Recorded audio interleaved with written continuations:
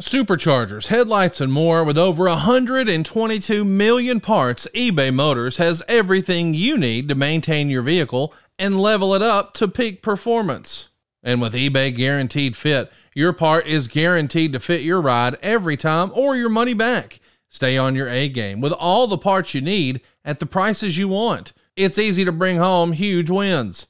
Keep your ride or die alive at ebaymotors.com. Eligible items only. Exclusions apply. See ebaymotors.com.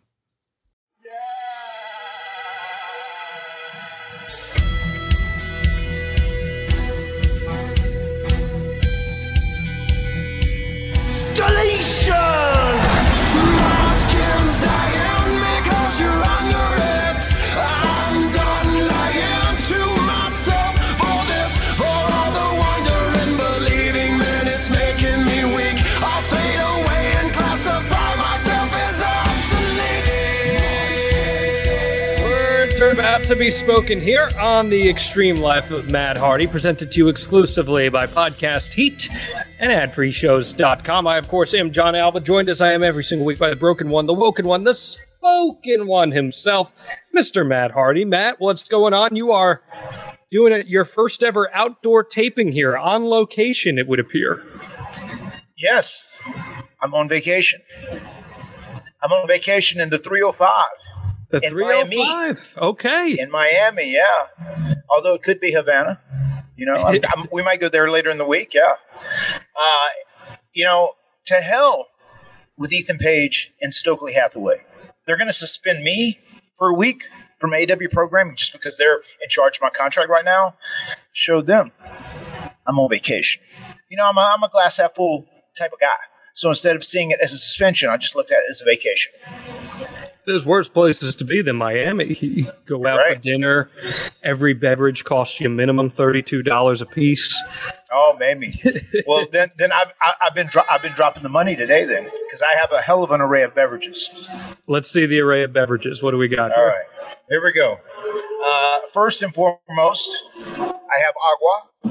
Okay. You got to have agua. The essentials. You got to stay hydrated. And then I'll come over to this side. I have a Diet Pepsi today in case I need a little extra caffeine. Okay. I like that you're and then over here. Yes. And then I have nice, hot, fresh coffee, and it's the Havana mix. This is beautiful. And you see I'm getting them from each side each time. And then in case I get depleted of energy, because this is a massive podcast, I got a little rain? A rain. It's not a bang, it's a rain. Yeah. A bringer rain. Is that the gummy bear flavor? I think it is. Yeah, white gummy bear. Are you a fan? It's not as if I'm exposing myself as having consumed all of these or anything like that, but okay. Yeah. There you have it. And then over here, I have a little lemonade. Okay. That's very South Florida. I can get into that.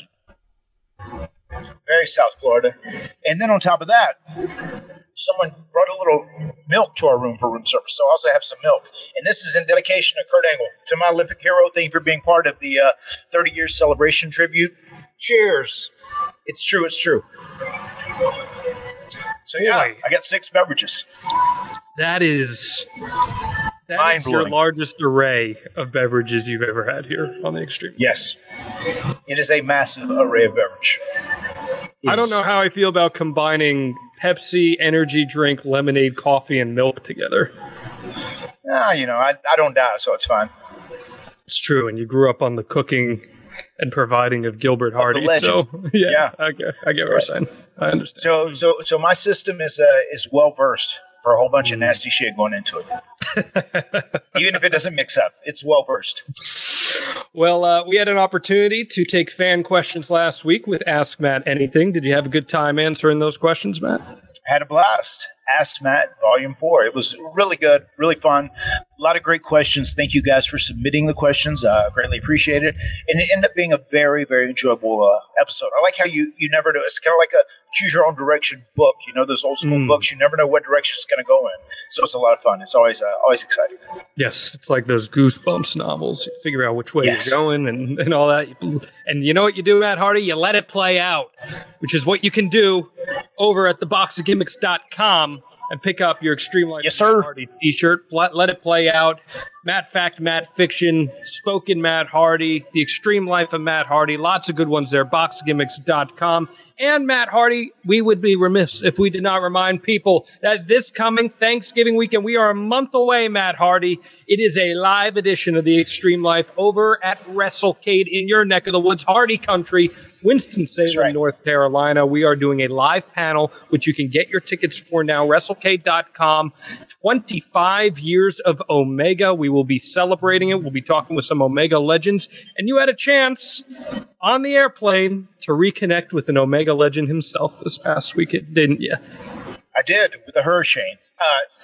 Little did I know he was going to be on that plane. And I got to tell you, whenever I sat down in my seat, and then someone came up to the person sitting beside me and said, "Excuse me, can I sit in that seat? Can we trade?" And then I looked down, and it was the Hurricane, Shane Helms. And I was like, "Well, of course you can have the seat. Going to take care of my elders." So he sat beside me, and we had an amazing conversation, chatting down and kind of catching up, talking about life and career stuff. And it's always great when I catch up with him. And this is made 3 times now. I've seen him either in an airport or an airplane. That's the last 3 times we've crossed paths, which is so crazy. With both of us having young kids and then these big careers going on, the only time we really run into each other is during travel. Did you have to make sure that he didn't spill his beverages, that he made sure to put his tray table up, make sure that his seatbelt was buckled? Just because, when you get older, you tend to forget those things. He did pretty good. He was very responsible on all of those issues. So I feel like he's doing well for a man of his age. Okay, that's good to hear. I'm really glad to hear that. He's in good health for an elder statesman. Those WWE changes have brought about some kind days for Hurricane Helms. I like to hear that. That's good news all around on that front.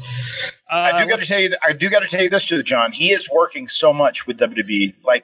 He does so many special projects on the side. He does so much outside of just television and pay-per-views. Mm-hmm. So many special projects, and he's very trusted by the powers that be in WWE. So he's doing really, really well for himself there, and I'm very proud of him. What's up with that?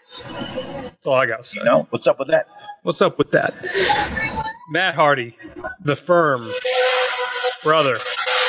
They're making your life a living hell here. I know you're making, you're turning lemons into lemonade, but we saw a firm fact on Dark Elevation. There's suspensions going around. What the hell's going on here, man? The suspension didn't really bother me. The firm fact was insulting, but it doesn't really bother me. What bothers me is when they hit me in my pocket, and they doubled up on those fines, hit me with 2 $50,000 fines, which is like, a 20th of my AEW paycheck, which sucks. But I got to tell you, the firm, man, they want to play this game of mental chess and go back and forth and try and make each other's life miserable. I will do the same to them. And what are they going to do? Are they going to fire me? Are they going to? I dare you, fire me. I love AEW with everything in my soul and with every fiber of my being. But if they did decide to fire me, that means I could go somewhere else, or I could renegotiate my contract actually back with Tony Khan again, and they wouldn't have control of it. So I'm going to see if I can push them to the brink of firing me. That's my objective here. And people don't understand. You literally have the backing of Public Enemy. Oh, huge. Yeah. I mean, after I dropped Black Steel in the Hour of Chaos on national television, global television, on Rampage, it plays everywhere. And then the other day, after I went on vacation, I wanted to respond to the suspension. I hit the first verse of Bring the Noise. And, Public Enemy retweets from it. Chuck D retweets from it. Chuck D shouted me out.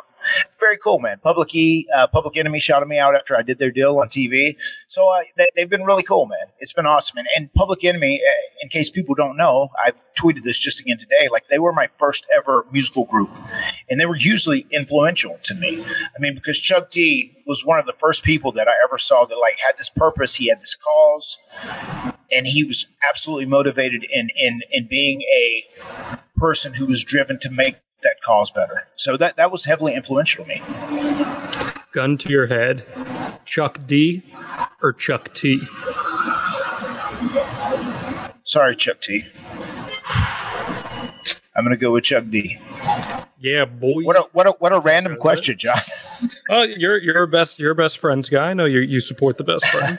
So I just had to put your back to the corner there. But sorry, Chucky T. Yeah, sorry, buddy. Anyway, The firm fact wasn't about it. I know that you don't eat unseasoned chicken. I know that's not accurate. Are you kidding me? My Barrique would kill me. Yes, she would. She doesn't make anything like that. She seasons stuff up to perfection. Exactly. So, since we're talking No Mercy 2000 on this week's edition of The Extreme Life of Matt Hardy, let's get the firm fact out of the way and let's hit that Matt fact. What you got? Matt fact, Matt must have a Cuban sandwich every time he comes to Miami. I think that might have been a little bit of an audible there. Did you call an audible on your Matt fact? I did call an audible. I had something totally different I was going to go with. But it just fit. You know what I mean? I feel that. It fit, and it was a very modern day scenario. So I thought we should spit that Matt fact. Well, we'll save the other one for next week. A lot of people had thoughts about your one from last week about coughing in the ear. Apparently, there's nerve endings there that when you stick the Q-tip there, it just makes you, like I said, it's like the dog. When you scratch them, they start kicking. Sure. It's just inherent. It is human nature. The tricky thing about mine is that in my right ear, I never cough. I've never coughed. In my left ear, it doesn't have to go very far at all. It doesn't even have to go into by my eardrum. If it goes into my left ear just a little bit, though, it's 100% guaranteed I'll cough.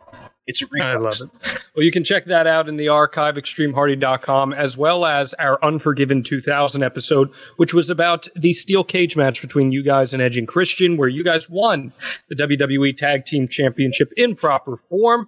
And that's where we pick up our build for No Mercy 2000. And one thing we didn't talk about on the Unforgiven 2000 episode, Matt, was that evening is the night that Stone Cold Steve Austin returns from a 10-month absence. You might recall he was run over by an assailant in a vehicle, and his body went flying, and it took him 10 months to recover from this malicious attack. What do you remember about his pop that night when he came back, and how important was it for the locker room to get him back? It was a big deal to get him back, obviously. Stone Cold Steve Austin was our top performer. He was a guy that was drawing money. People were buying more tickets to see him than anybody else. And the thing that sums up that whole period for me more than anything else is this. I did it for The Rock. That's what I remember more than anything about that whole period. But yeah, of course, it was great to have Steve back, man. Steve was always cool. He was always down with myself and Jeff since day one. He was always a big fan of the stuff that myself and Jeff did with Edge and Christian. Always super supportive. Always offering to give advice, give tips on things, help make us a more complete worker, complete wrestler, work on character stuff, whatever it may be. So, man, it was great to have Steve back. He was a very positive force for the locker room. I'm glad you brought up the Rikishi line because I did want to ask about Rikishi. I know you're good buddies with the Uce and Rikishi, and he is somebody that, as we've talked about in the past on this podcast, was unbelievably over in the Too Cool presentation. And he was really knocking on the door of doing some special stuff. But instead, they turn him heel and they make him the one that ran over Stone Cold Steve Austin because he did it for The Rock. And he's going to be positioned to work with Austin here. What did you think about them taking a massively popular babyface character in a guy like Rikishi and kind of force turning him in order to give Austin a fresh opponent?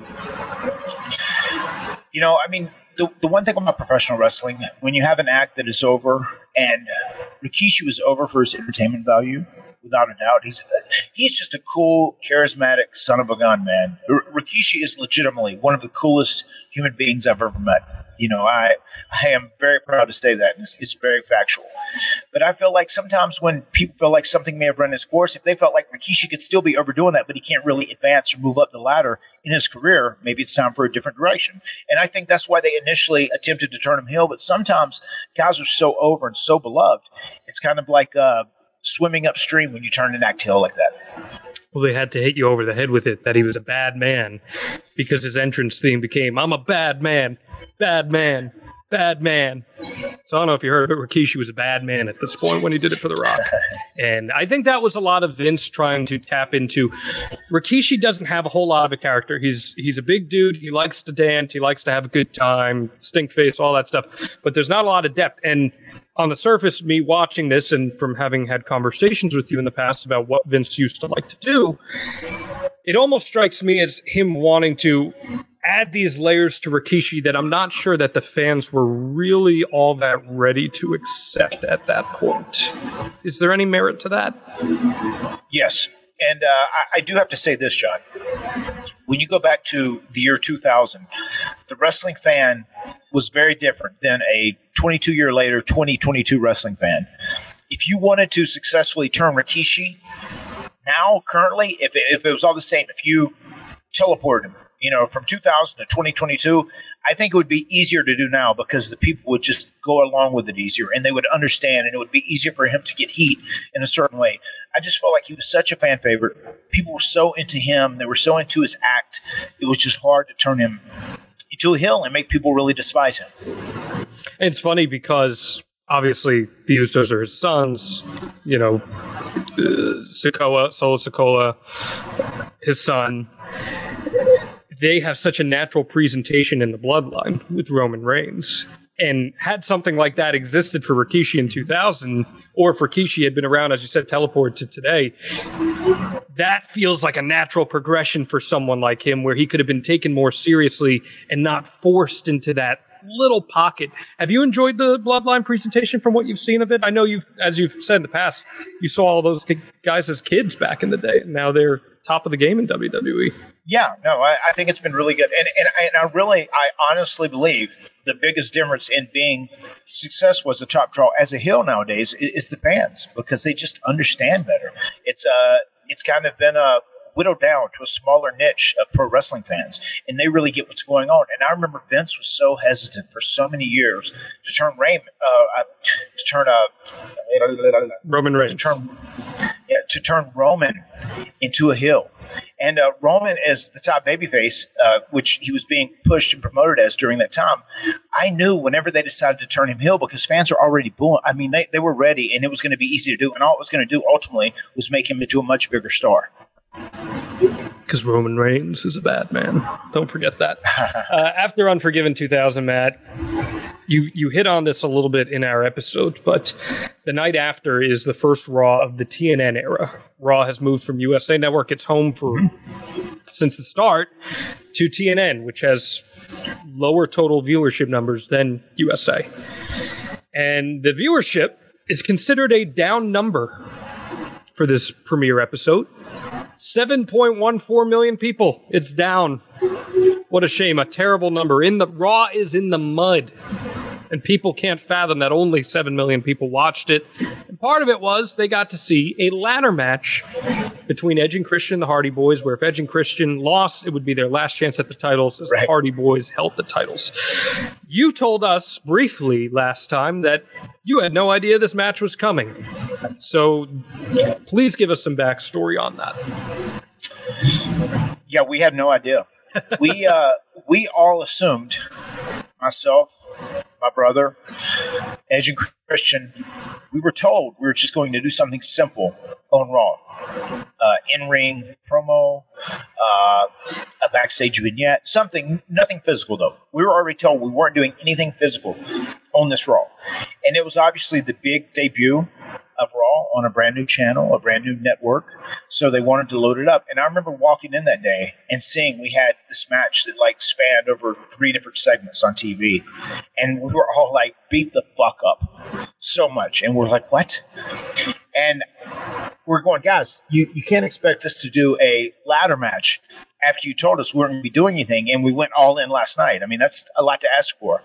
And I remember Pat Patterson saying, guys, you can just go tell a good story. You don't have to do all the crazy high spots and all the bumps. You don't have to make the crowd go bananas. You don't have to go banana in the match. You said, just give them a good story. Maybe use the weapon, use the ladder as a weapon more, where you don't take any big bumps. You don't have to do any big bumps. And we go, Pat, we can't.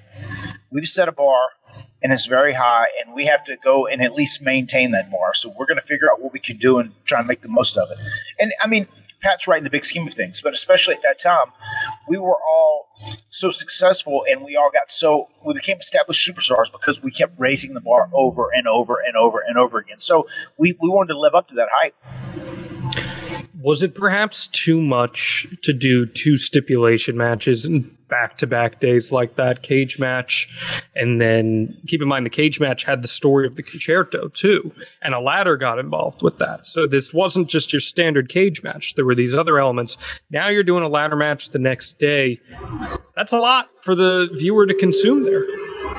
I mean, it's a lot, but I can totally see why Vince did it. I mean, it makes sense. If I was a promoter, I would get why you would have these acts that did these crazy train wreck matches, that were really hot and really over at that time. And now you're starting on a new network and you want to make sure people follow and tune in. Yeah, I totally get why he did that.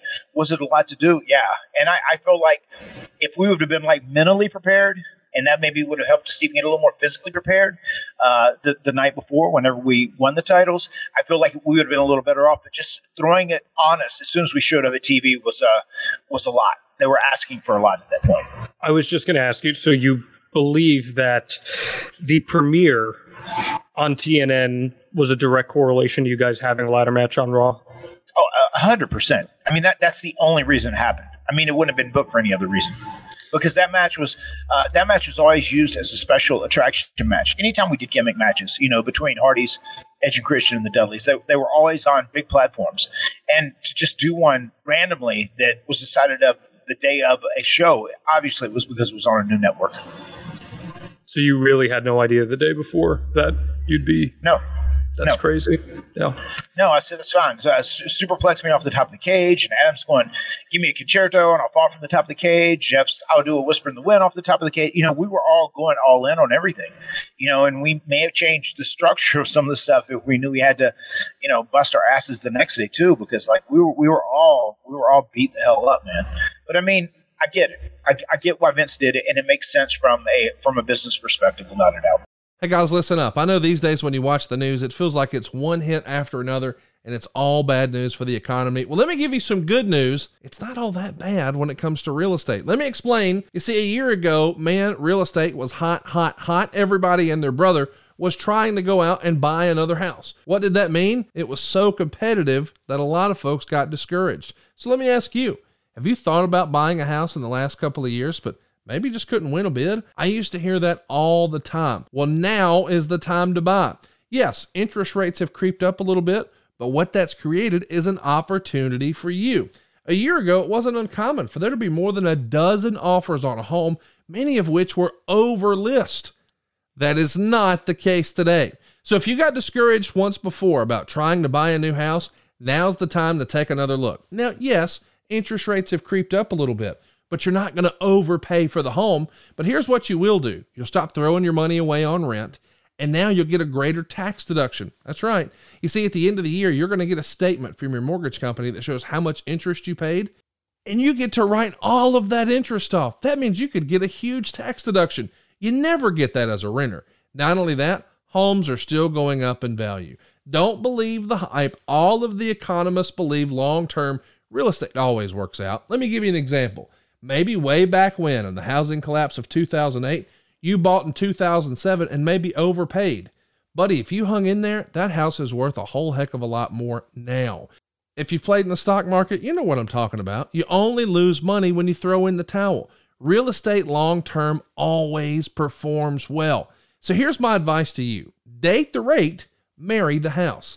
Find the house that you and your family love long-term, because here's what's not long-term. These higher rates. I've yet to see a single economist who doesn't agree with me that rates are going to return. So doesn't it make sense to get the house you want right now, and then when rates improve, just get a lower monthly payment? In the meantime, you'll enjoy a greater tax deduction, and that property is going to continue to appreciate, meaning you're building equity and wealth for yourself. Not only that, how about this? We're going to save you some cash at buywithconrad.com. We're going to give you the peace of mind of a 7-year guarantee. When rates improve over the next 7 years, not if, but when, that's my prediction, we'll refinance you again with no new origination points. Think about that. That could save you thousands of dollars and give you the peace of mind of knowing that you got the right house for your family right now. And then when the rates improve, get a lower monthly payment. Now, you don't need perfect credit or money out of your pocket to do this, but you do need to hurry to buywithconrad.com. That's the first step. You tell us how much you want to put down and what you want your monthly payment to be. We get you approved, and then you go shopping just like a cash buyer at buywithconrad.com. NMLS number 65084, equal housing lender. Seriously, if you've thought about buying a house over the last couple of years, but you got discouraged, now's the time to take another look. Let me run the numbers for you right now. You'll be glad you did at buywithconrad.com. Afford Anything talks about how to avoid common pitfalls, how to refine your mental models, and how to think about how to think. Paula, while certainly you can mess up on $1 million a year, it is far less likely than it is on $30,000 a year. Right. I would meet wonderful people that were struggling with a budget that was super tight. It was 100% you need to make more money. Make smarter choices and build a better life. Afford Anything, wherever you listen. Well, you guys do a pretty big number for the segment. You actually do almost triple the number that WCW has in head-to-head on Nitro. Again, this is late September 2000. Nitro's a sinking ship. You went against your boy Booker T and Vince Russo in a cage match for the World Heavyweight Championship head-to-head. And you guys drew almost triple, so you got that over Booker. It was three times the number that he was able to do over there. And you slaughter them in the ratings. It's not even competitive. So much so that reports start to surface the next week that a sale could be imminent for WCW. And there's two people who are being talked about for potentially investing and purchasing WCW. Eric Bischoff and his new team that he's forming, or Vince McMahon.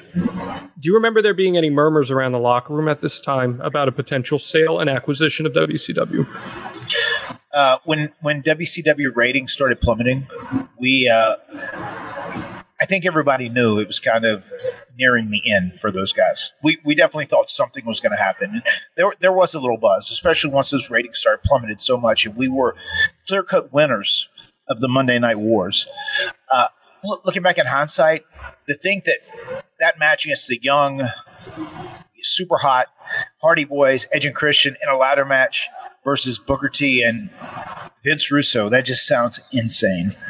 The whole, Vince Russo, he was always cool with me. He was really nice to us when we were there and always got along with. But that is something wild, man. That Vince Russo versus Booker was like went against us, on television shows, and we're competing against us in the ratings. That was a hell of a selection to put on against us. It's a cage match, bro. It's a gimmick, bro. People are gonna love it, bro. Do you have any good Vince Russo stories? We've never really talked about him here.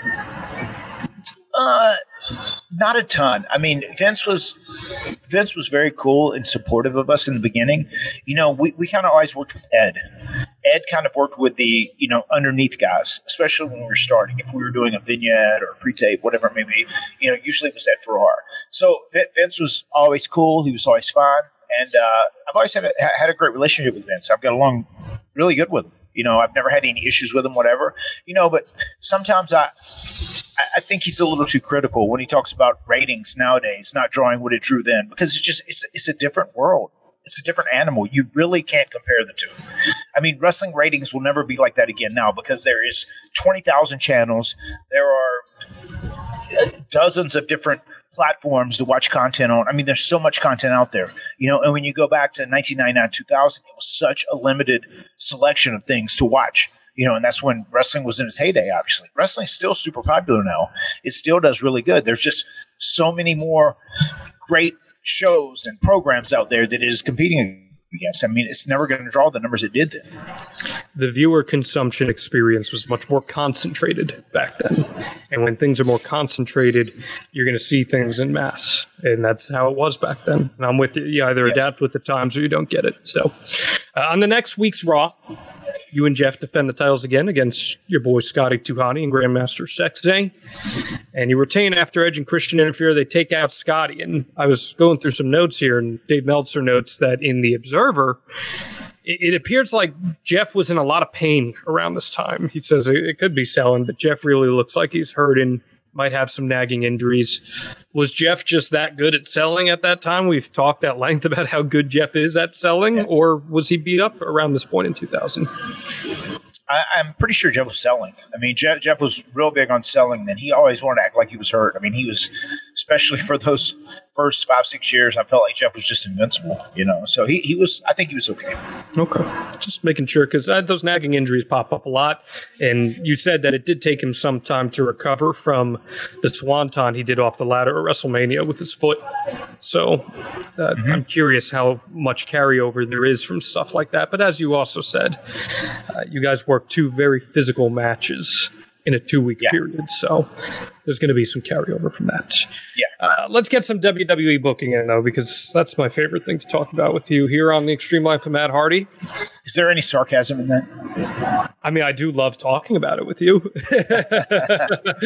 Gotcha. Over on SmackDown, Lowdown, a team I don't think we've ever spoken about on this podcast. D'Lo Brown and Chaz, Beaver Cleavage, if you will, got into the title hunt by teaming with Jackie against you and Lita and Jeff when D'Lo powerbombed Lita and Jackie pinned her.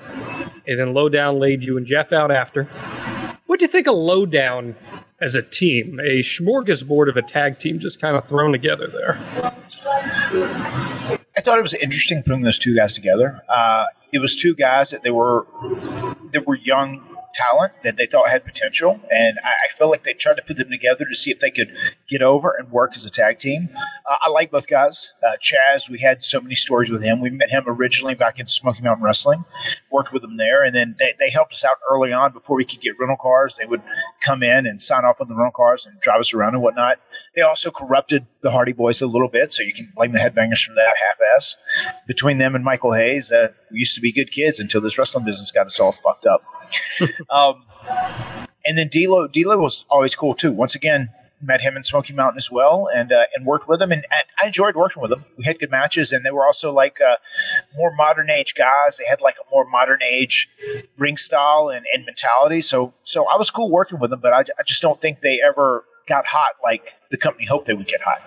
I always felt like D'Lo could have been more in WWE. I thought he had charisma, he had some swagger, really good athlete, former D1 player at UMaine, and he just never was quite able to get over that hump. Maybe his mic skills set him back a little bit, not sure, but he's carved out a nice career for himself in talent development. Have you seen any of that firsthand from stuff he's done with Impact or beyond that?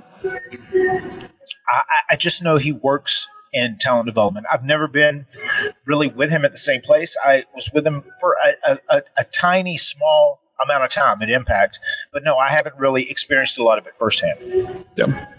Everyone I've worked with has really enjoyed working with him, so shout out to D'Lo on that. Well, on Raw in Anaheim, you guys get your win back against Lowdown. It's a tag title match. D'Lo had Jeff pinned, but then you came off the top and you put Jeff on top of him. Chaz laid out Jeff with the belt afterwards, because we must continue. So I've got a question for you. Why have a full other team be challengers if we know that that's not going to be the direction come the pay-per-view that's coming up in a couple weeks here? I think they were just trying to put an obstacle in front of the challengers, Matt and Jeff Hardy. I think they're just trying to put an obstacle in front of us to make us overcome it to get to the pay-per-view. Did you know that Edge and Christian would be on the docket again at No Mercy?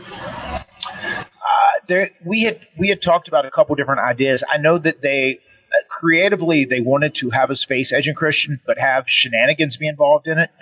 And if I'm not mistaken, it was Christian's idea, and the East started cooking that up, and then we kind of all worked it out together. Okay. You've been working with Edge and Christian so much for the last year at this point. We're now a year after the tag team ladder match. We've covered a year's worth on the show chronologically. You've been working with them like crazy. I know there's good chemistry. I know you enjoy them as people. But does it get stale at any point working with the same guys over and over again? It's one of those things. You can go back to the well once too often, as they love to say that expression in WWE. But I mean, obviously we enjoyed working with Edge and Christian. We had great chemistry. We trusted them. We were all real life friends. So we had a really good working relationship.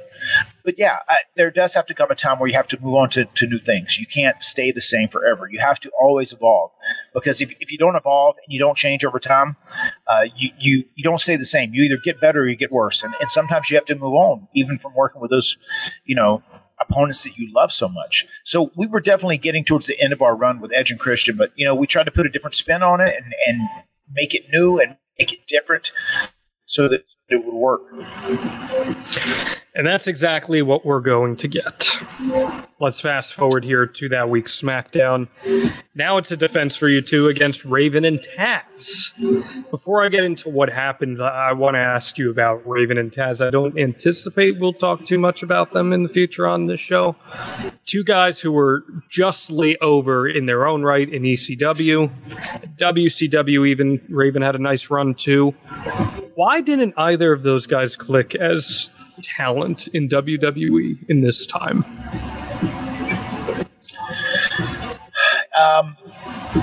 The biggest reason I would guess that they didn't really click or things didn't work out is that they were established stars in ECW, first and foremost. And Jeff and I were excited to have a match with them because we loved what Raven did in ECW. We loved what Taz did in ECW. But I feel like they were probably pretty set on, like, that's what got them over. That's what they need to do. And I would venture to guess that Vince had a totally different vision for them. And then they couldn't meet anywhere in the middle. And there became a conflict because Vince saw them as something different. And then if you don't really go with what Vince wants you to do, then he's like, all right, well, I don't know. They're not really one of my guys then. So that would be my guess at why they didn't succeed as much as you would have guessed they would have succeeded. It's weird because Taz debuts in WWE earlier that year at Royal Rumble 2000, the show that we did an episode on in our archives, right. ExtremeHardy.com. He debuts against Kurt in the opening match of that show at Madison Square Garden. It's one of the loudest pops in WWE history when he comes out. And he's the first one to beat Kurt Angle. Kurt was undefeated at that point. Taz comes in with a big push, and then here we are 9.5 months later, and he's losing left and right. He's in a random thrown-together tag team. Do you think Taz could have been more in WWE, or was he saddled with quote-unquote ECW stink permanently? I think he could have been more in WWE, without a shadow of doubt. But, I mean, you talk about him coming in and beating Kurt. It's just like, if you bring someone in that you're hoping to get a return on and make big money, you have to give them something huge right out of the jump. Because if they come in and they don't do something monumental or something that really gets people talking, then they're kind of like dead in the water right from the jump. So, I mean, Taz needed to come in and get a big win like that. As far as the way the communications went, I would almost guess that they had different visions on where the Taz character was going to go from there. I would imagine they initially introduced Taz, and then Vince and Taz kind of saw their characters different. And then once they didn't find a healthy compromise, Vince probably just said, okay, well, I'll use them where I can. That would be my guess. And then two, there's a big part of me that thinks, like, Vince would always make people work outside of their comfort zones. He was always a big fan of that. He said the only way you can grow, I remember him telling myself and Jeff one time, the only way you can grow is to step out of your comfort zone. And I actually took that to heart. I was very inspired by that, motivated by that. That was why I created the whole Matt Hardy V1 Sensei of Matitude deal, even Broken Matt. I mean, I was always about stepping out of my comfort zone. But I feel like if he didn't feel like Raven was changing enough so that he wasn't just the ECW Raven, or if Taz wasn't changing enough to be the ECW Taz, he probably was less inclined to really push them hard and make them a bigger star. I mean, that would be my guess.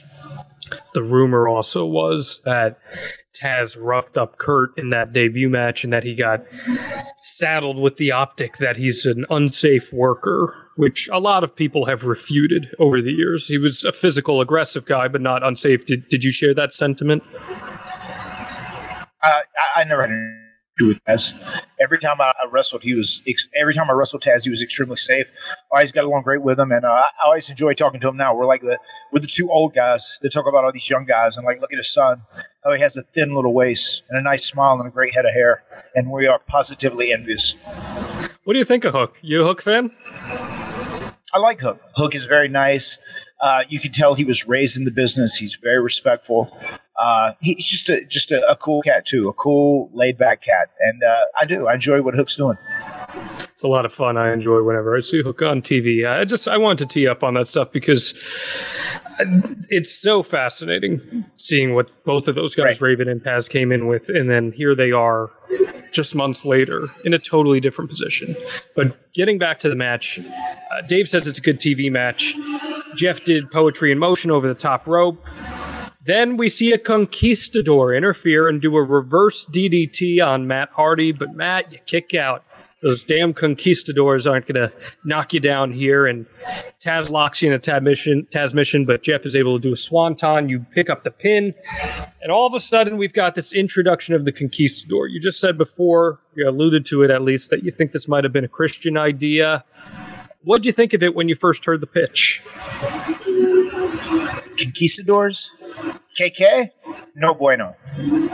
No bueno. No, we thought it would, it was a good little spin. And it was obviously going to be, we were big work rate guys. I saw something on Twitter recently where they were saying there was a thread going on saying work rate wasn't a thing, whatever. But guys who literally got into the ring and did a lot of stuff, did technical wrestling, took big bumps, did a lot of athletic moves in their match. Guys would say, oh, well, they have a good work rate. They have a good work rate. They have a good work rate. We were like work rate guys. So I thought it was going to be fun to do this deal with the Hardys versus Edge and Christian because it was more of an entertainment-driven angle. And I thought that was something that might help us grow too. And it was also fun on top of that. It was extremely silly in many, many ways, right? But once again, it's entertainment. Like wrestling is part of entertainment. And if someone doesn't like that, they hate it. I mean, wrestling in the big scheme of things is subjective, So there's things that I'm sure that I'm not going to like, that other people's going to like, and I'm not going to get mad at them for that because you're free to like whatever you like, And same goes for you, John. I'm sure it's the same deal. There's stuff you like in pro wrestling. There's stuff you're not crazy about, whatever. But wrestling is very subjective, and that is because we control it and we deem it as entertainment, and we choose a direction and we move in whatever direction we feel like is best case scenario. What's fascinating is that we're going to get a chance to lay some layers to the characters here because it starts to become an are they, aren't they with the Conquistadors. We see the Conquistadors show up on Sunday Night Heat, and there are some clear-edging Christian mannerisms, but then it's also just a straight wrestling match at other times. And the gimmick becomes that Jim Ross is insistent that the Conquistadors are edging Christian. Jerry Lawler, not having it. There's no way. There's no way the Conquistadors are edging Christian. We see them on Raw the following week face the Dudley Boyz. And again, Jim is pushing really hard that the Conquistadors are edging Christian. Lawler is adamantly denying it. JR's not going to put his credibility on the line, John. JR stand legit. So that's what I'm saying here is that it's fun as an audience member where you've got the voices of your program are bickering over something where we've talked about it. Wrestling can be really fun when you give that little wink and a nod kind of thing and say, you guys know what's going on, but they're insisting, no, this isn't it. How important was the dynamic of Jerry and JR at getting stuff like this over? I mean, it was paramount. That's why they were so great together. And they had great chemistry. They were great friends. And that really shows whenever those guys are interacting like that. And, speaking of that, as far as JR being the straight man and staying very legitimate, I could totally see Vince producing it that way too. I'm sure he was. If I'm not mistaken, I 100% remember Vince telling JR, now, when you talk about this on commentary, say it's Edge and Christian. We don't want to insult the intelligence of our viewers. King, you do your deal. Do whatever you want to do. But it was important. And they had such a great chemistry, and just them taking two different sides of a topic was always fun. Yeah. Great banter. Again, I think the two of them and JR and Paul Heyman are just incredible, and I really wish we got more JR and Paul Heyman because Paul Heyman knew how to push those red-ass JR buttons just a little bit, and he could get the best out of him, so I wish we got to see a little more of that. Nothing gets me more excited than when JR is on AEW commentary, and he bitches about tope suicidas, and he's just, is that a tope suicida Excalibur? He is still a legend in every single right as far as I'm concerned, so. I do got to tell you, though, when it comes to Paul Heyman, nobody is a better manipulator and motivator than Paul Heyman. He is the best. He is the best. And I say that with the most respect to Paul Heyman. Yes. That's why he's with the Bloodline and the honorary Uso, Sami Zayn. So take that for what it is. Honorary Uso. But anyway, I'm bringing this up. They have this match against the Dudley Boys because Edge and Christian are actually in the main event teaming with Kurt Angle against you, Jeff, and The Rock. And it's actually not Edge and Christian in the Conquistador outfit. So JR is insisting that it is, but the report is, per Dave Meltzer, it's actually Christopher Daniels and Aaron Aguilera who are fulfilling the roles of the Conquistadors. So even though the running gag is, oh, the Conquistadors are Edge and Christian, it's actually not Edge and Christian who are wrestling in these roles. Is that jurisdiction coming down from anyone in particular? I mean, I think it's something that two shit heels like Edge and Christian would do. I mean, obviously they would try and cover the tracks and they would try and throw everyone off the scent of the Conquistadors being Edge and Christian. So it made them look smart, and it kept the people guessing. And also, I feel like it's pretty entertaining. It is entertaining. Christopher Daniels being a Conquistador. How about that? The Fallen Angel. They, I know there was a point where there were a lot of guys that were big fans of Christopher Daniel and the Fallen Angel at that time, and they would really have liked to have seen him join the roster. And ultimately, never did happen. But Christopher Daniels is totally underrated, especially. He's a great in-ring talent, had a great mind for the business. I wrestled him back in the ECWA Super 8 back in the day. That was one of the first times we met. But obviously saw him out on the indie trails, not quite as much as other guys because he was a West Coast guy. But Christopher Daniels was an extremely talented guy, and he never really got his flowers until later on. Are you familiar with what his original intention in WWE was going to be? I feel like I've heard about this, but I'm not sure. So you remember the higher power angle with the the corporate ministry, the Ministry of Darkness, and Vince did the famous "It was me, Austin. It was me all along." Right. Christopher Daniels was supposed to be the higher power, and apparently, the legend has it that Vince took a look at him and was like, "I can't buy you as the higher power," and it never happened.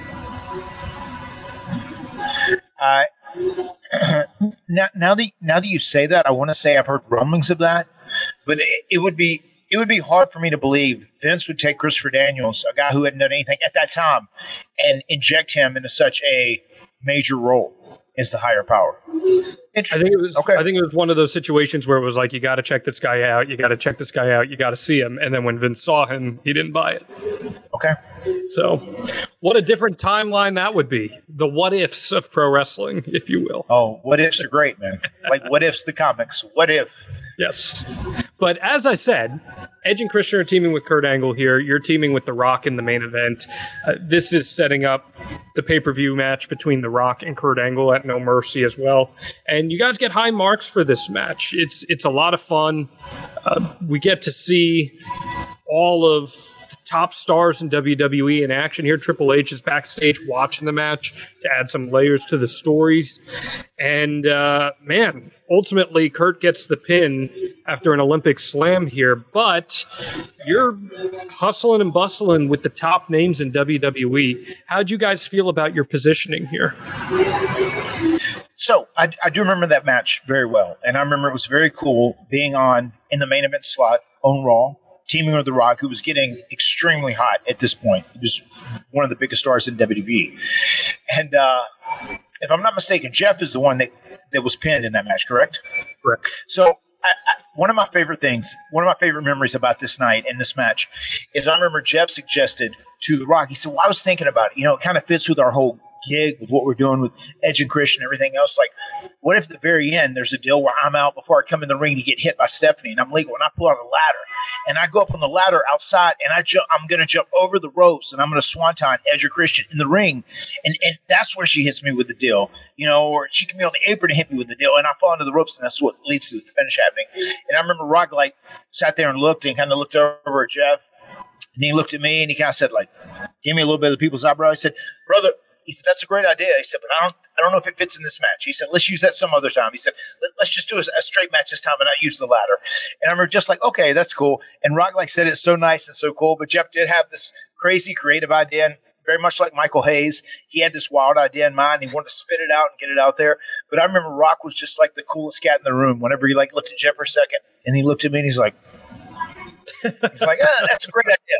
Well, let's put that in our back pocket and save it for a little bit later. Let's go with a straight match this time and not use any ladders, which was a very fond memory because Rock said that very kind.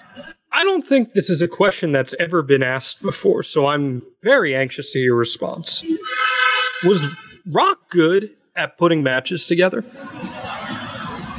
I think so, especially his style.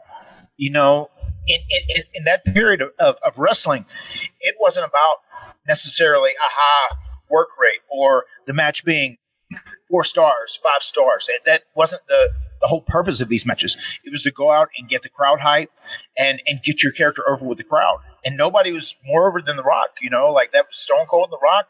They were running the joint. Rock knew exactly what he needed to do to get reactions from the crowd. And he was a master of it. No one was better.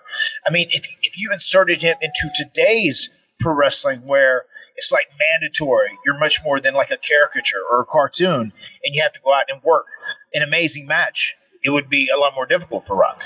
But like Rock, as far as being a character and being an amazing, solid athlete, doing more basic, fundamental stuff, nobody was better at constructing a match or constructing a story. Let me say that, constructing a story better than The Rock, Dwayne Johnson.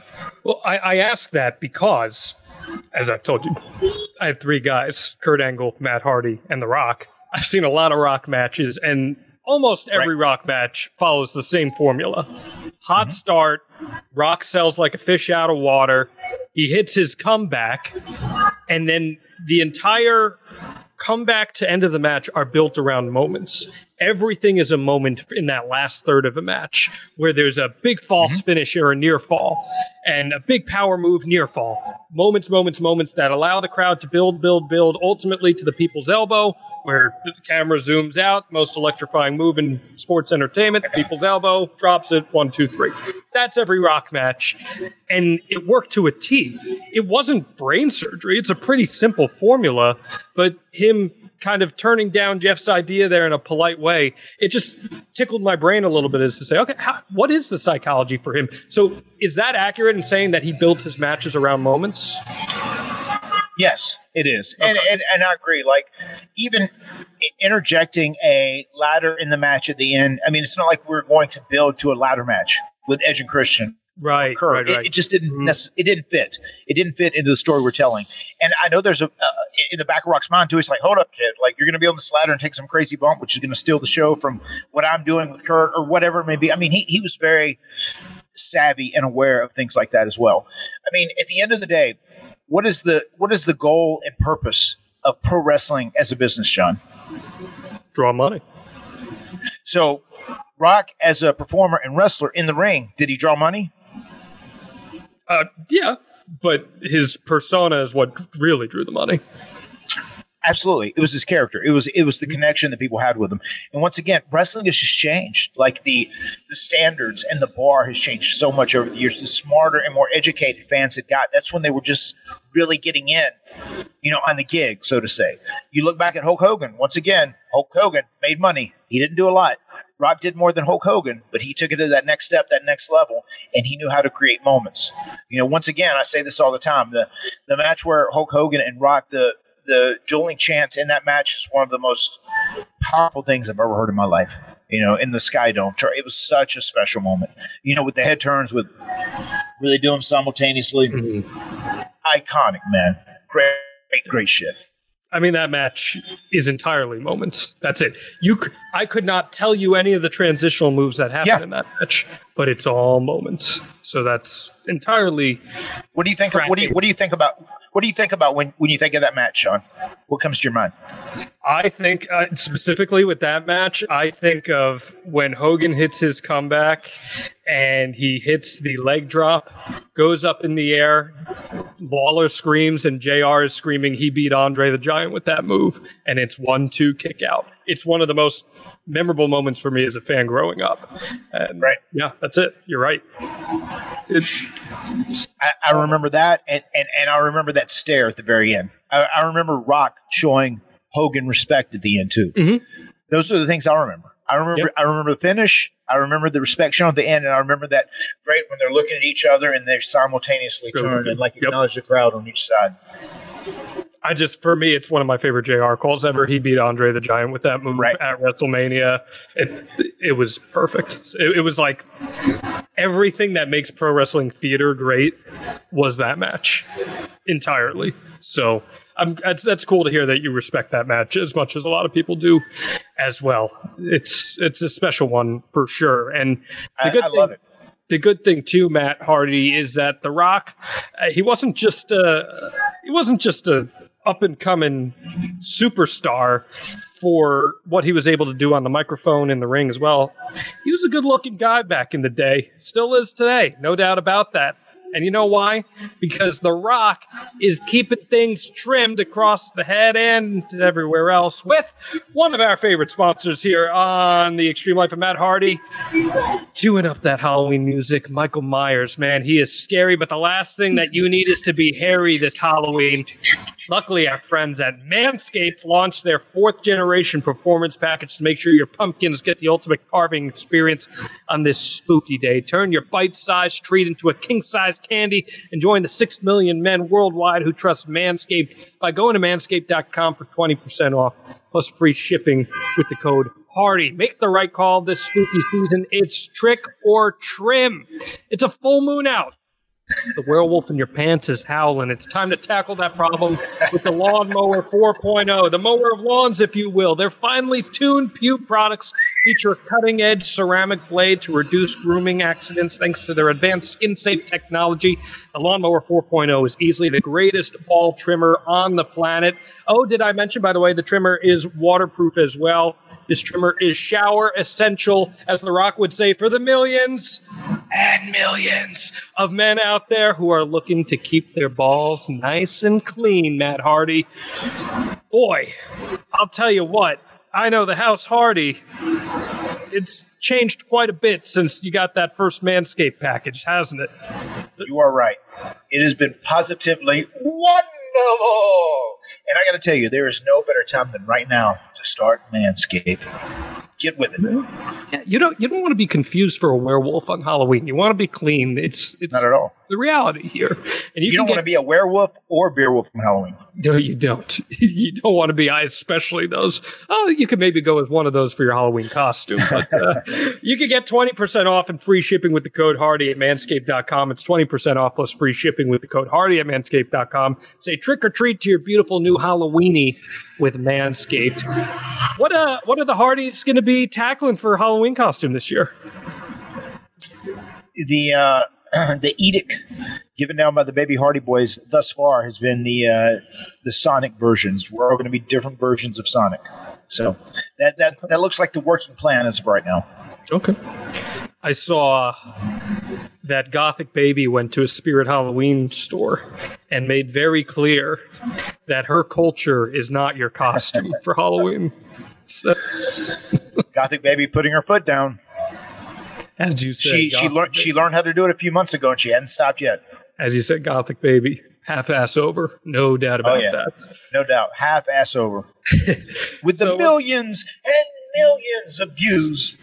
Yes, on the Rebby Hardy TikTok page, so go check that out as well. Let's get back to the SmackDown Before No Mercy 2000 here. Los Conquistadores win a battle royal over the right to censor Too Cool, the Acolytes, TNA, the Dudleys, and Lowdown to get the tag team title shot against the Hardy Boys by tossing out the Dudleys. The Dudleys should have actually won the match, but the referee missed one of the Conquistadors being thrown out. So, with that said, we are off to the races, getting ready for this pay-per-view. And I'm just saying here, Matt Hardy, it's looking like it's going to be a pretty easy cruising match. These jabroni conquistadors that the Hardy Boys, they don't got to worry about. I don't know, though. They just beat Too Cool. They beat the Dudley Boys. They beat some top-tier tag teams there in that match, so could be dangerous. Did you and Jeff have your eyes on the Conquistadors? Of course. We had our eyes on everyone. We were the champs. We had to have our eyes on everyone. Were the Conquistadors trained at the Funkin' Dojo? Because we didn't see any vignettes for them. We didn't see that. There were no rumors in the sheets that they were going to come up and shake things up in the tag division. No, they were trained by Mil Mascaris and Parath. That's a very niche answer, but I will take that. I had a great match with Parath back in the day, Super Astros. Yeah. Any stories there? It was one of the first times I had to work someone in like a major match that was competitive, and there was a language barrier, so that was interesting. And he made it work. If I didn't do what he was hoping to do, he would just knock the shit out of me. So we got through it. There you go. And as I said on Something to Wrestle, Mil Mascaras, no yob. There's no yobbing going around here. So that gets us to the Pepsi Arena in Albany. For No Mercy 2000, the show drew a sellout 14,342 people for a gate of $693,225, and merch was almost another $100,000. So, all things considered, good business all around. This is Stone Cold Steve Austin's first match back. He's got Rikishi, The Rock, defending the title against Kurt Angle. And early in the night, the Hardy Boys make an appearance in a no contest bout where you make the save on Lita after she teamed with your boys, Farouk and John Bradshaw Layfield against TNA. And you had to make the save, so I'm sure there was some expressed disappointment with JBL not protecting your Team Extreme teammate there. Hypothetically speaking, what might you have said to Bradshaw? Well, hell, that was not outstanding, JBL. No, it's a travesty or a tapestry. Would you prefer? Might even be a tapestry. The Dudley Boys, early in the night, had a Dudley Boys Invitational Tables match, which all the tag teams in the division were in, except for one, notably, Edge and Christian. And they did an interview backstage with Lillian Garcia, where they said that they were just too sick to compete. They were too sick. They didn't feel they could be cleared to go out there and compete with the Dudley Boys. What do we think of the layering of the storytelling here? We're seeing the Hardy Boys earlier in the night. We're giving Edge and Christian a reason to have not been in that tag team match that involved everyone else in the division. This seems like a conscious effort to pay attention to the little details in storytelling. I think it was a great little piece of business that Edge and Christian did acknowledge why they weren't in that match with the Dudleys, and they said they were sick. I thought that was good. I'm almost disappointed that we actually had an appearance earlier in the show, because I would have saved it till we just came out, because that really didn't have anything to do. It didn't correlate with our match at all later. So I would rather it just got that initial Hardy Boys pop being the first time out right before the match. Yeah, I think it was just since Lita was not involved in the Team Extreme act for this show, they wanted to reinforce that even though she's teaming with the APA, she's still with you guys. Yeah. It does feel like it's a little much, but I don't hate that there are layers. I'm never going to be upset about layers when it comes to storytelling, but it is disappointing to hear that Edge and Christian were not feeling great, Matt, because there's a simple solution to that. All they had to do was take their AG1s and they would have felt fine. That's right. And they could have done double duty. Those pieces of shit. Drink your AG1s. And yes, because all they had to find out was that AG1 is one delicious scoop, and you're absorbing 75 high-quality vitamins, minerals, whole food source, superfoods, probiotics, and adaptogens to help start your day right. This special blend of ingredients supports your gut health, which they could have used that day, your nervous system, your immune system, your energy, recovery, focus, aging, all of those things. Tons of people these days, Matt, are taking some kind of multivitamin, and it's important to choose one with high-quality ingredients that your body will actually absorb. And AG1 is a small microhabit with big-time benefits. It's one thing you can do every single day to take great care of yourself.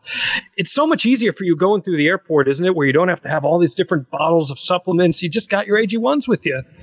It's extremely convenient. Extremely convenient. And it's even more convenient because it costs you less than $3 a day. You're investing in your health. It's cheaper in your cold brew habit, cheaper than getting all the different supplements yourself. You're investing in an all-in-one nutritional insurance. So right now it's time to reclaim your health and arm your immune system with convenient daily nutrition. It's just one scoop in a cup of water every day. That's it. No need for a million different pills or supplements to look out for your health. And to make it easy, Athletic Greens is going to give you a free 1-year supply of immune supporting vitamin D, and how many free travel packs, Matt Hardy, with your first purchase? If I'm not mistaken, it is five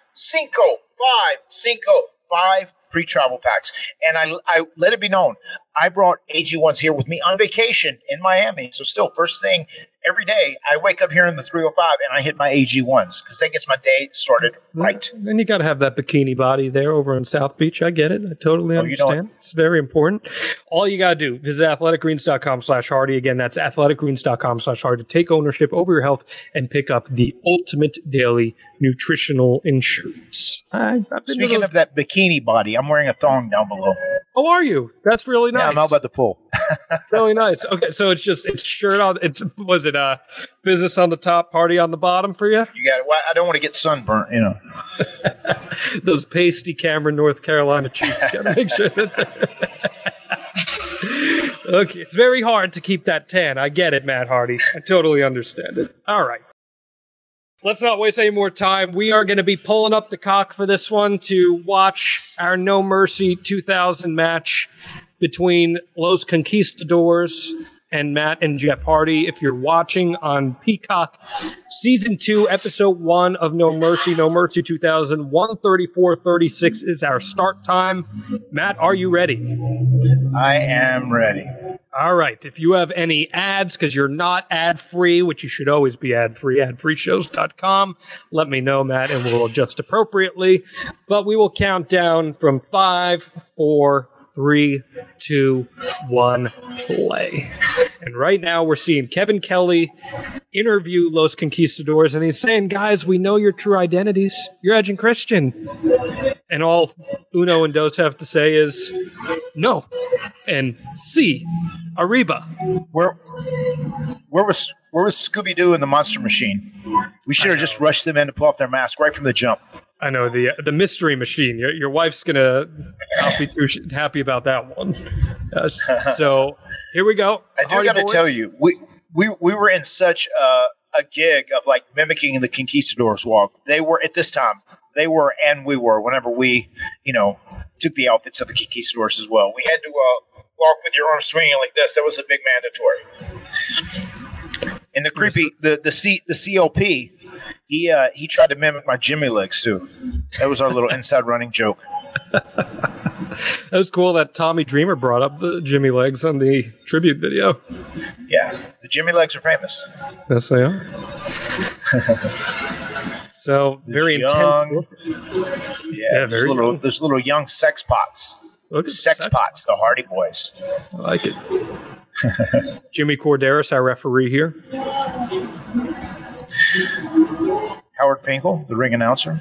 Rest in peace. Good old Howard. Yes. And here come the Conquistadors, Matt. Let's watch their walk. Let's see if they're trying to do the gimmick walk. Look at the arms. Look at the gimmick arms. That was our gimmick, the gimmick arm. They're like action figure arms. You know what I mean? It's like you have a toy and you're doing that stop motion the way they're moving, like boom, boom. I love the forward rolls. Kill me. Los Conquistadores son muy excelente. They go over to Hugo Savinovich and Carlos Cabrera. Great little touch there. Yeah, they went, sí, senor. They said, are you guys going to win? Are you going to win the titles? And they said, muy fácil. They did have a plan. I can't believe we didn't pick up on it. Actually, looking right there, it looks like that guy has another mask on underneath. Ironically, I just noticed that right now. It would appear that we should have got behind him. Uno might have another mask on, hypothetically speaking here, of course. Those Conquistadors reek of awesomeness. Somebody's in on it. Look at that. I see lots of Jeff Hardy signs there, Matt. And on the joke. And here we go. Okay, you're telling them I'm taking the mask off. Was that important for you guys to establish that as part of the story? Considering how this match plays out, yes, it was. So we had to get that over. Because I think, too, we obviously want to retain our titles. That's the story of the match, right? But also, we want to expose them as being Edge and Christian. Because we know they're Edge and Christian. And we want to be able to stop these games and, put an end to all their bullshit. the whole reason this came to be, too, is because when they lost that ladder match, as you said earlier, Edge and Christian was never allowed to face the Hardys again for the tag team titles. So that's why they had to, don these costumes. So I believe this is you and Dose starting this here. Yeah. Who's Dose? Creepy little Dose, if you will. Yeah. Why is Christian going to be Dose? He just was? Are you saying he's number 2? Christian was always... Christian trying to be like Vince McMahon? Christian was always Dose. We know that. Let's not shade ourselves here. It's messed up, man. It's messed up what you did, John. I will say, I hosted the Kurt Angle Show bonus show on Ad Free Shows this past weekend. He said at the end of it that he felt that Christian was the most underrated pro wrestler of all time. He's one of them, for sure. For sure. And I concur. Did you like the pairing of Edge and Christian and Kurt together? ECK? Yeah. No, they were great together. Edge and Christian helped him, I think, from an entertainment perspective. I really think they helped him grow and feel more comfortable because they were doing a lot of silly nonsense as well. And I think Kurt really felt comfortable doing stuff like that. I think being with Edge and Christian helped him feel comfortable and step out of his comfort zone. Brian Gewirtz's baby boys, you could have called them alternatively. Yeah. I like that was such a Jeff Hardy turnbuckle. He wouldn't even take their head to the turnbuckle. He would just throw them. And, hit it yourself. Such a Jeff Hardy turnbuckle. Big drop kick. A very funny story, a little insight into this match. So these masks they had to wear, they have a couple masks on. Sorry to post a spoiler, but they have a couple masks on. These masks, they didn't have enough masks whenever we got to the building that day. I want to say there was one, and we had to, they went out to a mall and bought some masks. I want to say It was some famous Mexican mask or whatever, and Adam's mask, Edge's mask, was actually spray painted gold. He almost suffocated. He almost passed out because he was wearing a mask that had been spray painted just a couple hours earlier. So the fumes that's a little insight. The fumes were just getting to him? Yeah. Huh. Well, that wouldn't have been good. I'm glad he was able to get through the match.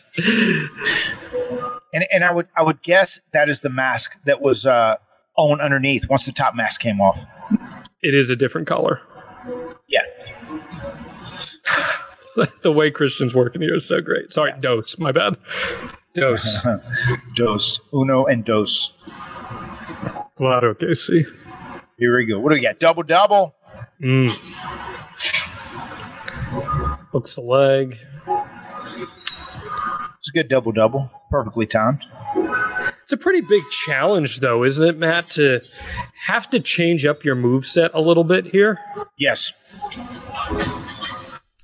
It actually, I mean, for those guys to work out of the norm, you have to be cognizant of it the whole while. Because once you start wrestling and you wrestle as many days as we wrestle when you're doing like we're doing this time, I mean, it almost becomes instinctual to do things. So you have to break your instinct. You almost have to deny your programming in many, many ways to do a different character, different persona, especially if you're trying to conceal your identity. Did you guys get the feeling that the crowd was into the Conquistador stuff?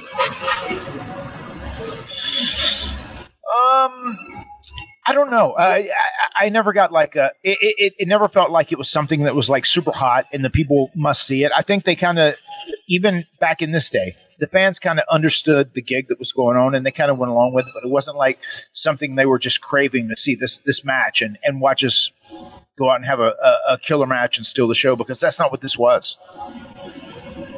It's all character stuff. This is character stuff. This is entertainment driven, and that was the purpose of this too. And I remember, Vince and the powers that be. That's how they laid it out too. This is supposed to be an entertaining bit that we're doing here. This whole little program, and it was even entertaining when we finished this up. Is we ended up donning the Conquistador outfits eventually. Yes, and that is something we will talk about as we cover Survivor Series 2000 next month. In the lead up to that. But I will say, if anyone's going to be doing this Conquistador stuff, it's got to be Edge and Christian, right? Yeah, I mean, they were guys that could pull it off, without a doubt. Snap I was just here. going to say the little spot there where they stopped Jeff. That was a very ENC spot. That little heat spot where they took him in, ran him, and slid him into the post. The walk. The struts kill me. I do love that. Walk. All right, so we got Uno here. Uno's a lot taller than Dos, isn't he? He is a bit taller. He's a bit taller. It's almost like Uno's going to be 45 times the star that Dos is going to be one day. Oh my God, that's brutal. I'm just talking about Uno and Dos. I reject that statement. I'm not talking about anybody else here. I'm just talking about Uno. I see. What did Uno end up doing? Is he coming to AEW anytime soon? I believe that he had a short run after this. Is Uno the same Uno that's in Dark Order? Is it the same Uno? Yeah, it is. He and Stu Grayson, they were the Super Smash Brothers and PWG for a while. But this was their start. They were the Conquistadors. I see. I mean, everyone's got to start somewhere. I mean, can't believe it. Hell, man. I can't believe that's how those guys started. They started as like a Latin American performer. And it wasn't legit. It wasn't real. Just to kind of get their foot in the business. I mean, who would do that? Sounds like something Sami Zayn would do. Appropriation was a little different back then. You're telling me that Scott Hall wasn't actually, from Cuba, Miami? None of that? No? Okay. Got it. It was a different time. You walking around the streets of Miami? You walking around the streets of Miami with a toothpick in your mouth? No, I'm not a big toothpick guy, so I don't have my toothpick this week. I'm curious. I'm curious what you think about the length and flow here of this match, because we're not seeing a traditional Edge and Christian match. It's them in character. You're asking for the fans to come along for a ride here in that sense. And this is an era where it wasn't uncustomary to see a 4.5 minute match, but we're asking them to buy in a little more here. What do you make of it? Right. It was very hard because there was such a high bar for a Hardy Boyz match because we would go all in, and we weren't doing it here. This was entertainment driven. I love that Jimmy ass whisper in the wind Uno did right there. And I'm sure he's like, oh, watch this. I'll do the whisper in the wind. That was fantastic. Oh, watch this. I'll do the whisper in the wind. And it's like he's like looking back, peering over his shoulder. Whoa. Are they dropping any comments under the mask while you guys are working this match? Adam was definitely letting us know he was about to pass out from those paint fumes.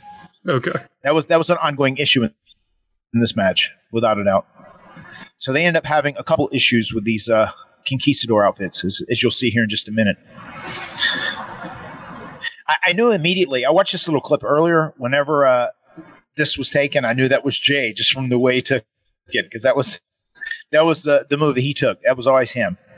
If we were doing that move, which we don't do a lot nowadays. The RTC. That is what Jeff named that. He called it run the curb. Here we go. That's also how you know who Dos is right there. Yeah, for sure. We would call that internally the Jimmy jump. And I'll tell you, Christian's mask slipped on that, so he couldn't see, and that's why he landed like he landed. And I'm sure that's why that ended up happening like it did. Because whenever Jay hit, he had a bit of a stinger. And if you can see, if I'm not mistaken, his right arm was like dead for 30 seconds from the stinger. As you can see, as he's rolling in, it's very, very obvious. We're communicating and talking, and we're trying to make this as simple as we could. And I want to say we may have even decided to go home a little sooner right here with things we were doing, because we knew he was hurt. Look at his arm is totally dead. Yeah, he couldn't feel it for 10 seconds whenever we first started doing it. And you could see that the match had changed, how Adam actually took a second to make that save too, because things had been changed. And then we get back to our originally scheduled programming. And you see me getting ready to pull the mask off. And it was just one of those things, just like, I can do it. Give me a second. That happened so often in wrestling. And here you go. And let's get off that beautiful mask that had been spray painted. And yeah, look, he didn't even damn pretty. He didn't even use his right arm on the Umbrager. Yeah. That's it. Yeah, we got new tag. I mean, he was done there. Yeah. Those Conquistadores. So yeah, between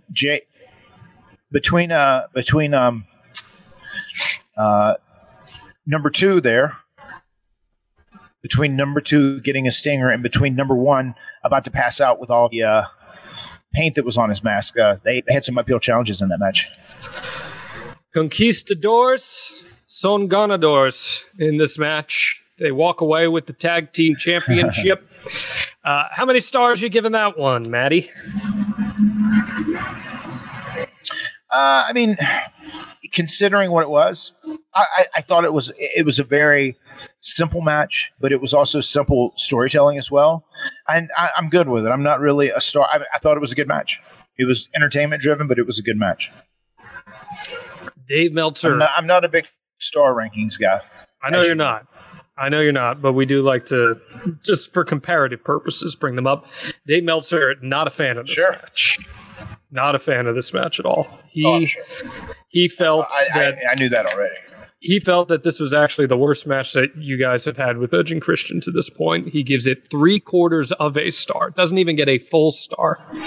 And he does mention that the Christian injury probably had to do with some of it. On commentary, by the way, JR did say that Edge and Christian were no Jose Estrada and Jose Luis Rivera, the original Conquistadors, of course. Right. They certainly were not them. But I want to ask you here, you lose the titles less than a month after you win them. This big emotional win for you guys at Unforgiven. You were promised you would have the championships after not winning them at SummerSlam, and you lose them not long after. How were you guys feeling about that? I mean, we were fine. We knew we were going to win them back. And in some ways, that was actually cool because it added another reign to our title collection. But Vince always saw us, especially once we got over and we remained over, like we didn't need the titles. And he actually thought having the titles on a heel team was better for business in the big scheme of things. And it's understandable. I mean, sometimes when acts are just so over, they don't need titles. And that's what the mindset was. And, it is what it is. Later that night, Kurt Angle wins his first ever WWF championship. He defeats The Rock after Rikishi screws things up for him because he did it for The Rock, don't forget. And he's a bad man. Kurt was your training partner over in the Funkin' Dojo. He's on the main roster for less than a year at this point. He's the World Wrestling Federation champion. What was that like for all you guys who came up together, seeing how quickly Kurt ascended and climbed the mountain that night? I mean, it was cool. And you could tell right from the jump that Kurt was an investment. Vince saw him as an investment, and he wanted to collect on his investment. So it was cool that he lived up to Vince's expectations, and he just really excelled so fast as a pro wrestler. Just thinking back to those days at the Funkin' Dojo, just like this was a whole new world to Kurt, a whole new world. And just considering he was able to consume information and consume the business so quickly and ascend so rapidly, it just exponentially faster than most anyone else would that just has been introduced to the business. Kurt was just a special pro wrestler. And that's why he got his little milk toast from you earlier. So cheers to you, Kurt Angle. That's right. Your first title here. I got a few Ask Matts, and then we'll get the hell out of here, Matt. Let's do it. We got one from Joey, the Toriamos guy. He says, Matt Hardy, what's your favorite Conquistador match? Oh, boy. My favorite Conquistador match is the match where myself and Jeff were the Conquistadors and we beat Edge and Christian and took our titles back. A match that we will soon be covering here on the Extreme Life of Matt Hardy. Brad says, Los Conquistadors, that angle, it's been done before and after this. Do you like it? It's pro wrestling. It's a little different nowadays, but I didn't mind it. It was very different. We were taking a different path than we normally did during this point in our career. So I enjoyed it. I I welcomed the change. And it was fun because we were doing it with Edge and Christian.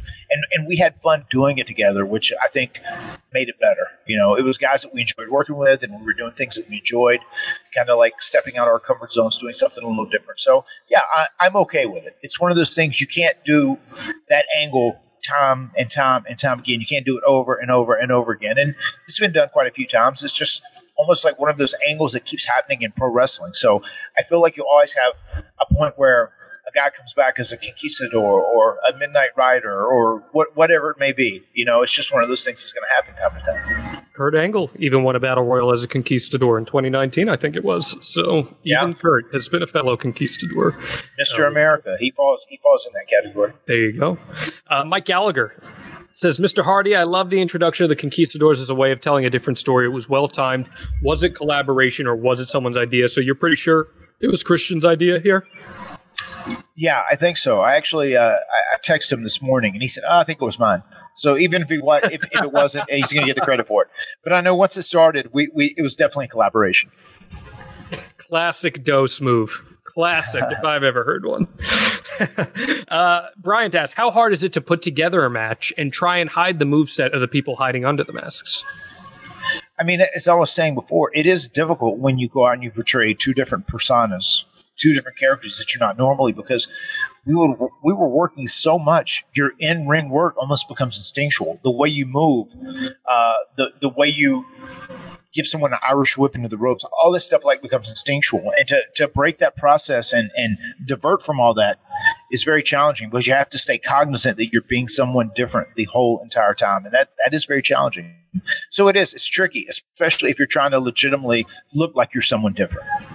And our last question comes from Yambag Jones. He asks, what are the chances we get to see Los Conquistadors on AEW Dynamite?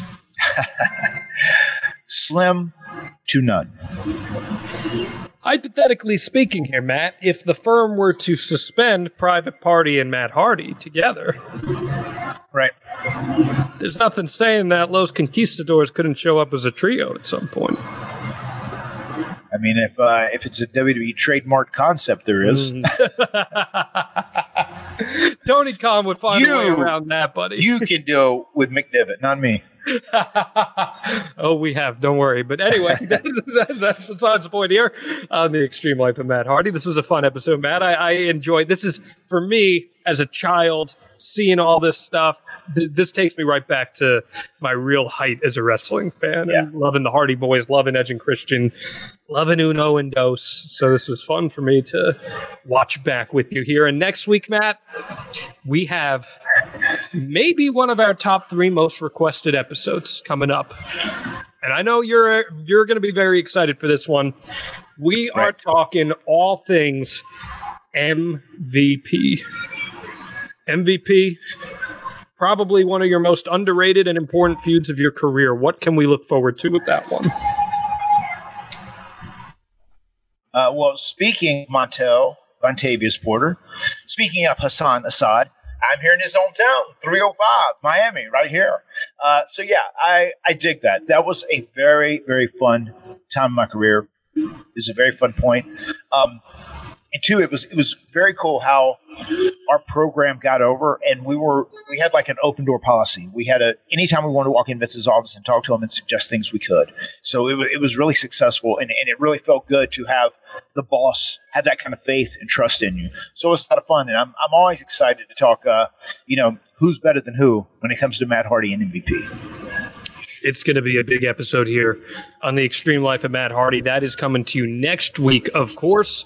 It's always a blast getting to chat with you, Matt, on the Extreme Life of Matt Hardy, but it's even more fun for our fans who can always get involved with the show by leaving a very, very special review. Isn't that true? That is true. Please leave us a great review and give our show on all platforms across the board a 5-star review. Since we're here in Miami, let's do that review again. Because here, Spanish is uno, English is dos. So it is 5, 5, 5, 5. 5-star review. Okay, I appreciate that. That took a lot of work to get to. Yeah, claro que sí. But we got a great Cinco star review from Athletic Geek 29, who says, I love this podcast. John does a great job interviewing the broken one, and Big Money Matt tells interesting stories and gives fun, firm, and fair opinions of everything that happened along the way. A must listen for any wrestling fan, especially those of us who grew up with the Hardy Boys. And again, guys, you leave us those 5-star reviews, send them to us at Matt Hardy Brand, at Matt Hardy Pod, at John Alba. You'll be entered to win a free t-shirt courtesy of the Extreme Life of Matt Hardy. Matt, we got MVP next week. Anything else you want to add, my friend? No, this was a lot of fun. I love revisiting the past, and especially some of the funner moments of our career, which this was certainly one of them, doing the whole program with the Conquistadores. So I enjoyed it, and thank all of you who continue to put out these 5-star reviews, who continue to learn and tell the people about the podcast, because myself and John, we put so much heart and soul in this, and we want to thank you. Without you guys, there would be no us. So please keep telling people about it, keep listening, and we promise we're going to give our best to you each and every week. That we will. We'll be seeing you guys WrestleCade weekend in Winston-Salem, North Carolina. I cannot wait for it. Come hang out with us live and in person. The words have been spoken. Matt Hardy's got to hit the town in Miami. We'll see you next week right here on the Extreme Life of Matt Hardy. Deletion!